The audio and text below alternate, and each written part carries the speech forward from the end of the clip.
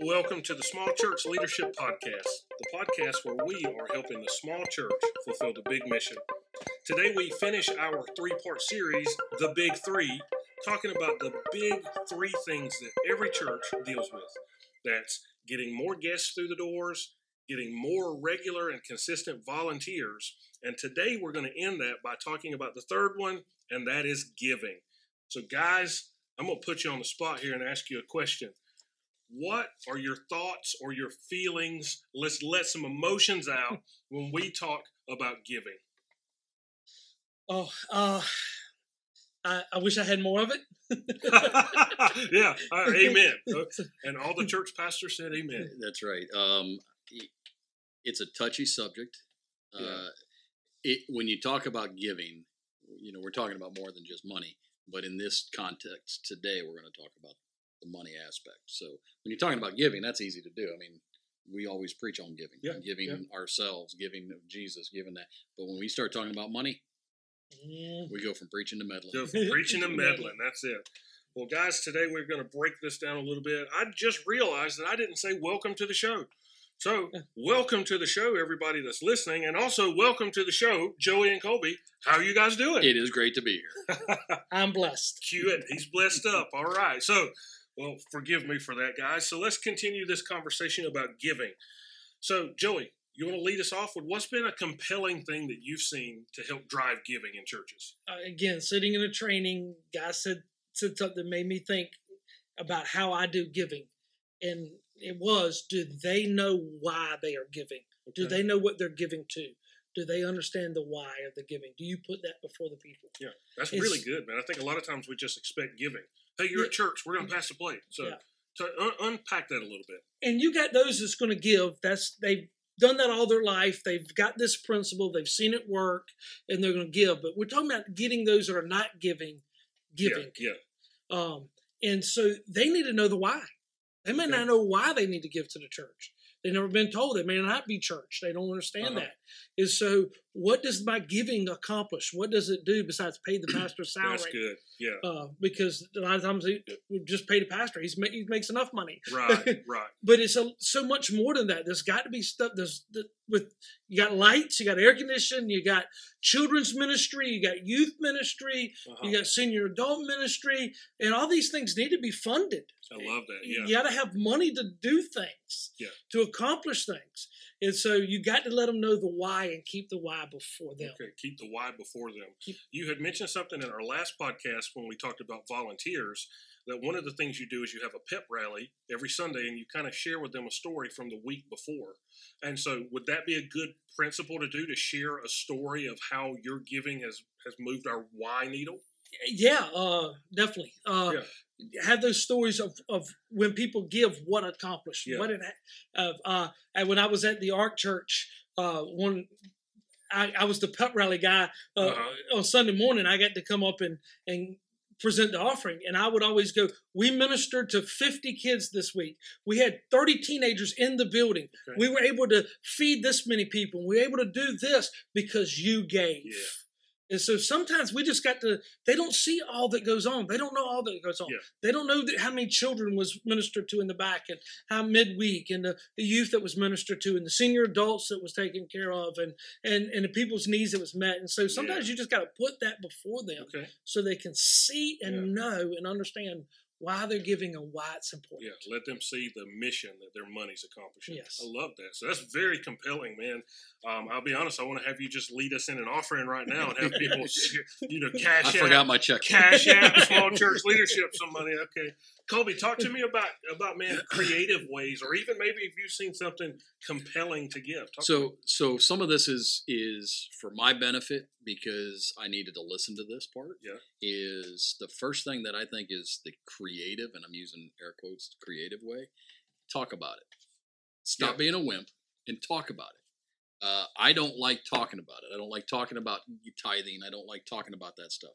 So you got to talk about it. You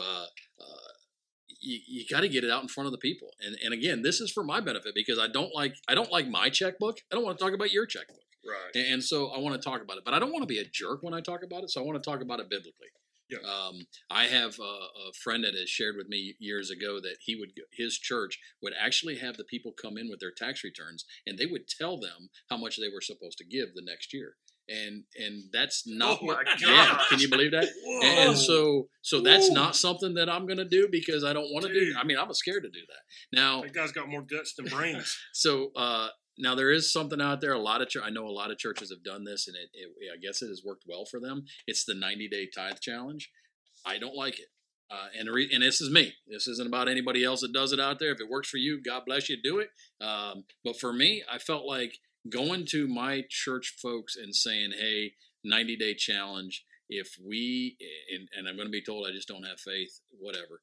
If I tell you that, hey, if you give for 90 days and God hasn't blessed you and you come back and ask for your money back, we'll give it to you, no questions asked.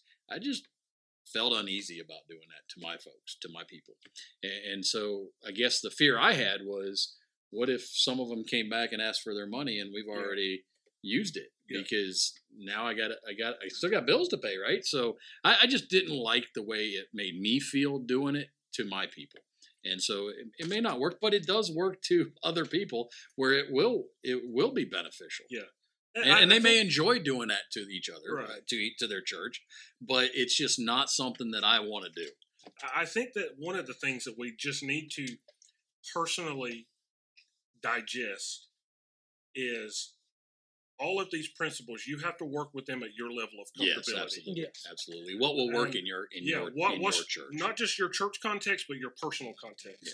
Because for me, and I'm sure you guys have seen this too, I've grown.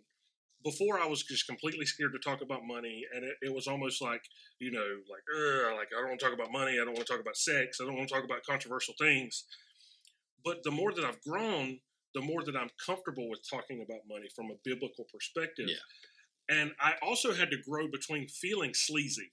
I was like, I'm just asking people for money, and I feel like a TV preacher and all of that. When ultimately, at the end of the day, this is a discipleship issue. It is. If we believe that giving is biblical, just like I mentioned in last podcast about volunteering, if we believe that giving is biblical, then we don't need to feel sleazy because we're not doing fundraisers. We're creating opportunities for discipleship, which is fulfilling the Great Commission, go and make disciples. So for you that are listening out there, maybe you don't like the 90-day tithe challenge or the giving challenge or whatever it is. That's okay. We're just giving you some ideas to think about. Maybe you do like it. And you're like, man, I'm 90 days. I'm going to do 365-day challenge. Yeah. Listen. And it does work. I've got pastor friends that have done that. Yeah. And it's worked well for them. And nobody has come back. Or one pastor friend of mine told me that in the multiple years that he's done this, he's had one person come back because during that time frame, it was like he was the guy from Flintstones, Schleprock, who was like cursed or something because everything that could go wrong for that guy did.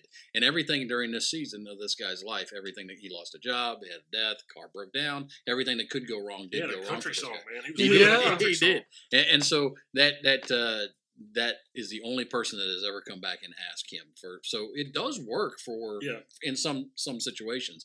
I think one of the most important things as far as the creative way to do it, to increase giving, is give multiple avenues to give. Absolutely. And so, a lot of churches, they just have the envelope, the tithing envelope.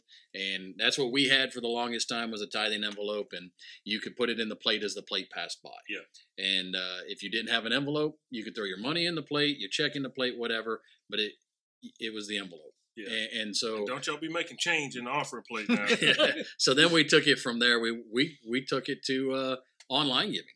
We use an online platform that has text to give. You can also go to their website. You can go to our website, Portsmouth Friends of the Church.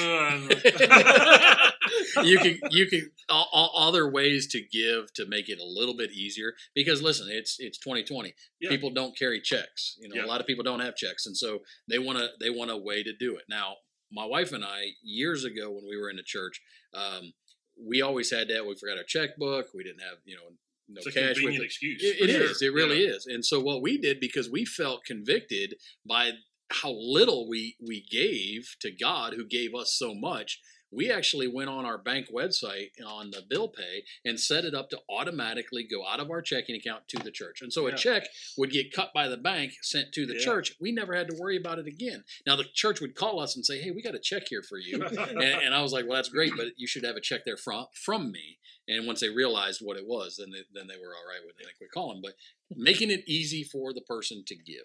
Well, I was sitting in a meeting that the pastor that was teaching this illustrated it by asking the room, how many's got cash on you right now? How many's got your checkbook?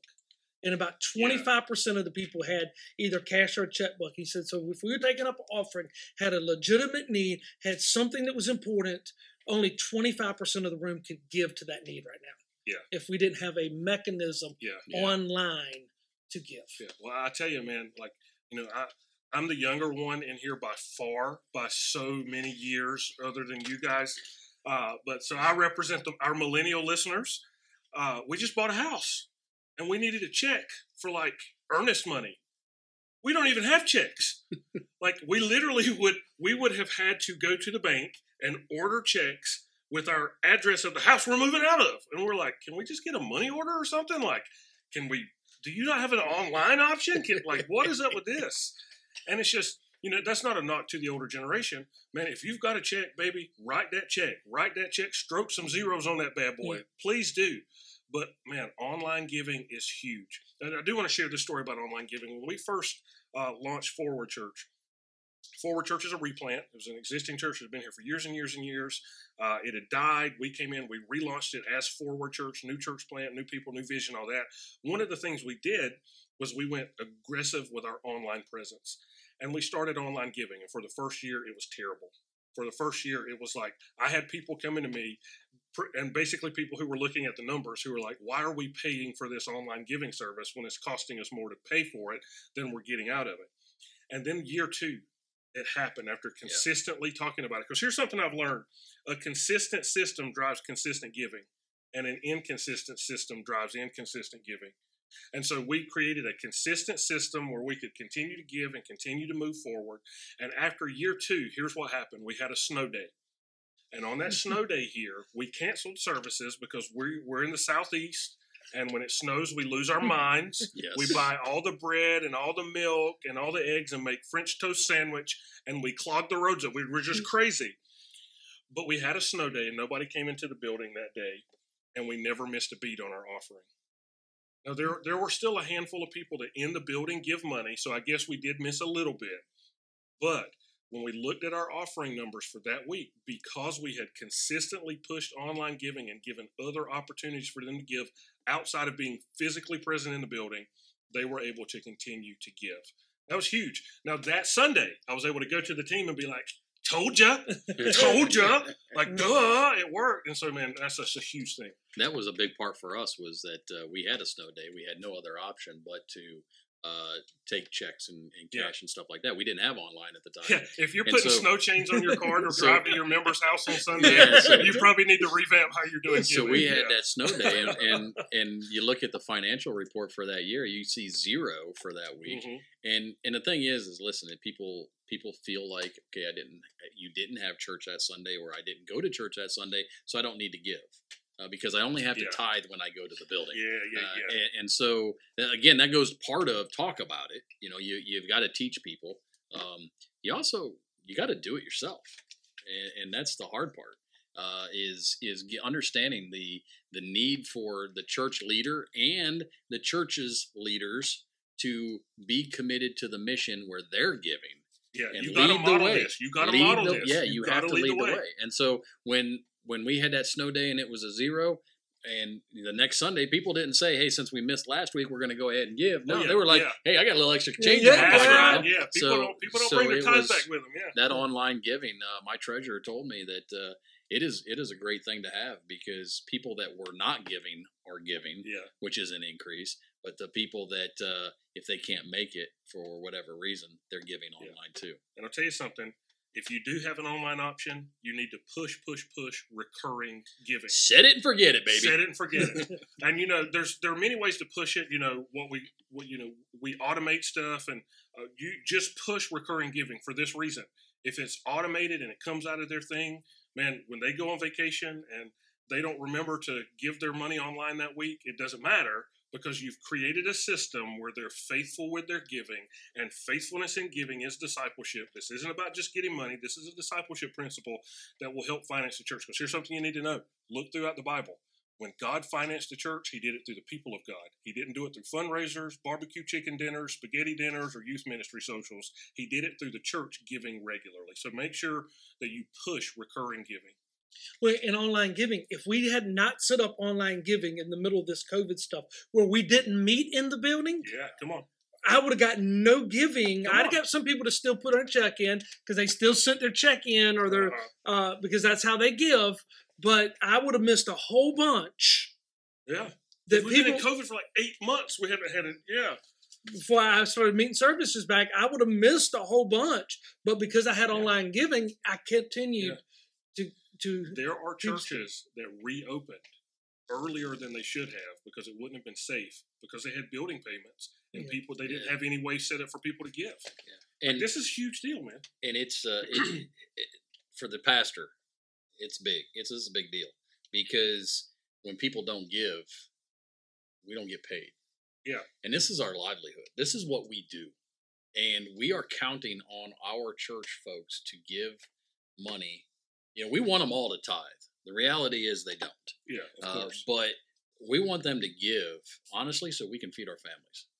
And that's why we have to talk about it. Getting a little too real now, bro. I know. Too real. I don't stand up in front of my folks and say, listen, I couldn't put shoes on my kids because you guys didn't give.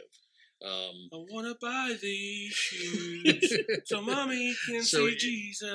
It is an issue that we have to talk about. The worst Christmas song ever, guys. Okay, sorry, I'm back.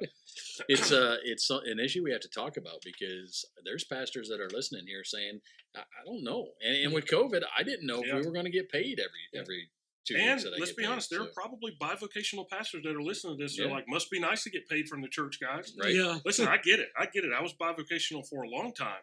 And I completely understand that. Like, what we're trying to say is create a system that will be helpful to consistently get giving in your building, so you can use what you have coming in to go out into mission. And you've said it several times, and I think it's so important to hear this, because I needed to hear it, because I hated talking about it. This is a discipleship. Yeah, very much so. We are called to be disciples who make disciples. And so we're giving, so we should be discipling our people to do the same. Yeah.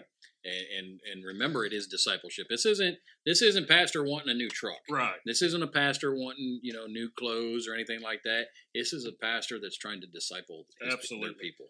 Giving works. It's amazing how the 90, it don't make sense on paper because it's a God thing, but how the 90 goes further than 100 when you give that 10%, God uses that other. And celebrate those stories. Yeah. Well, wait a minute, though. Tithing, that's Old Testament, brother. Well, look at Matthew 23:23, and then we'll talk about that. But also, we're going to be New Testament. What did they do in the New Testament? Sold their houses and brought the money and laid it at the feet. And when they lied about it, what happened, Colby? They died. I was just getting ready to say that. Okay. They died when they lied. Yeah. They died when, let me write that down. They died when they lied. Yes. Okay. So, man, what else do you guys want to talk about when it comes to giving here? I want to challenge the church to model the giving. Oh, man. And it is difficult. I'm going to tell you right now, it is difficult for the church to sit down and look at your budget and say, okay, we're going to give 10% to missions. We're going to give 10% to this missionary. We're going to support this thing, whatever it is. Or this church plant across town. Church plant across town that may not even be part of your denomination, but you know what? They're on the same team. Uh-huh. And so I want to challenge the church. If you want to see the giving increase in your church, you have to model what you want them to do. Not just the pastor, not just the church leadership, but the church itself. Yeah. So when you stand in front of that congregation on the first Sunday in January and you say, here's what the vision of the church is going to be for this next year, here's what the budget is going to be, and I want to point out this number right here. This is 10% of our active budget that we're going to send to missionaries. We're going to send to, starving whatever. We're gonna do something in this world. And on an even more practical, to piggyback that, imagine you're starting one of these waves, like a giving challenge or like a Thanksgiving giving challenge or something like that, and you can say, guys, last year we had a goal of we were going to give X amount of dollars. And not only did we reach that, but we exceeded it. Now we're going into a giving challenge. What you're doing is you're creating momentum on the front end of that so you can go in there and you can get people giving who wouldn't regularly give. And those that do regularly give will be able to give more. And you're just creating opportunity for finances to come. And I've seen so many, we can find excuses to get out of anything. And people work so hard to try to figure out how to get out of tithing. I've had stories told to me where people would reduce their tithe by the mileage they would drive in to serve at the church, or they would say their time is worth X number of dollars an hour, and they would serve throughout the week at different ministries, which is religion and not relationship. Right? They would reduce. They're trying to get a rule. They would reduce it by that amount, and I'm thinking, okay, that's not biblical, and so we got to teach people. We got to teach it. We got to model it. Yeah, absolutely. Don't be scared to talk about it. Don't be scared to talk about it at all. Right, and celebrate the wins. So when somebody follows this principle and it works for them, celebrate that. Let other people know about it, because people don't believe it works because on paper it don't seem to work. It's a God thing. And so celebrate the wins. Yes. We did a modified 90-day challenge. We had one girl that began to give. And in the middle of that, she got promoted at work, and all these things opened up because she honored God with her giving, and it's begun to work for her. And so we were able to put that Pastor before. Joey, I did giving. I heard it coming out there. I heard it. And we celebrated that, and it motivated other people because it's a biblical principle that works. Yes. And so we're asking people that do something that we know is going to benefit them. Yes. I want you, small church leaders that are listening, I want you to envision what your church would look like if you created a culture where giving was celebrated to the point to where when it was tithe and offering time, people cheered. Like, what would that feel like if giving was so celebrated in your church that you and others couldn't wait for tithe and offering time? That's what we're striving for here. Our third Sunday of each month is we affectionately call it Shakedown Sunday. Where that's when they send that we'll break your kneecaps. You got more to give. This is a creative way where we have armed people that take on. No, we don't. So what we do is our children's ministry. They have a mission that they give to. Right now, they're given to an organization that's fighting human trafficking. And so the third Sunday of each month, our kids are now. It's COVID time, so they're not doing it right now, but we're still collecting. But they would run up and down the aisles with buckets, and then people would throw money, and they would get excited. These children are excited about seeing this is discipleship for our children because they're seeing adults who are excited about putting money in this bucket, and this is going to a mission that is going to change the lives of people.